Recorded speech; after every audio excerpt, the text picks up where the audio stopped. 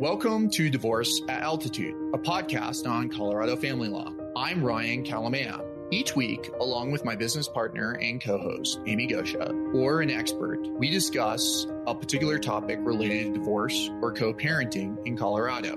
In addition, we have created a short series of lessons that will take you through the legal process of divorce and answer your questions, from simple to complex. Divorce isn't easy. The end of a marriage, especially when children are involved, brings a great deal of loss and change. We hope these practical tips and insights will help you on your journey to a new and better life.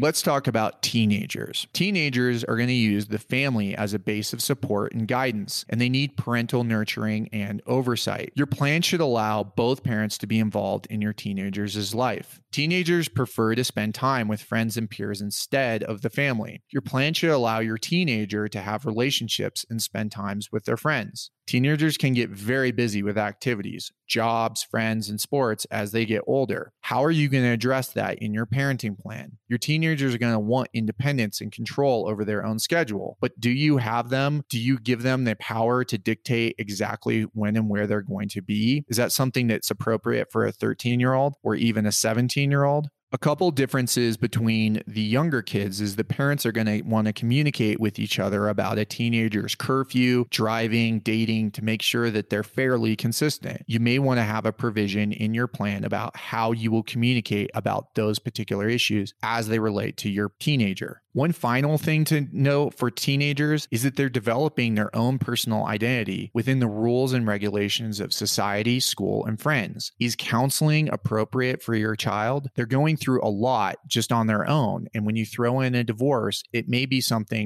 a good idea to consider counseling. But people have a difference of opinion as to whether or not that is going to be helpful for their teenager. Something you need to think about as you develop a parenting plan for a teenager.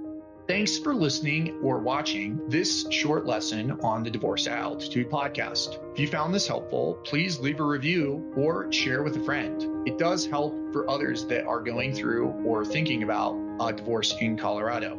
If you want to find out more information, please visit kalamaya.law or divorceataltitude.com. And that's KALAMAYA.law. Remember, this is educational information. It's not intended to be legal advice. Please consult with an attorney about the particulars of your case. We're happy to answer questions. Feel free to give us a call at 970-315-2365.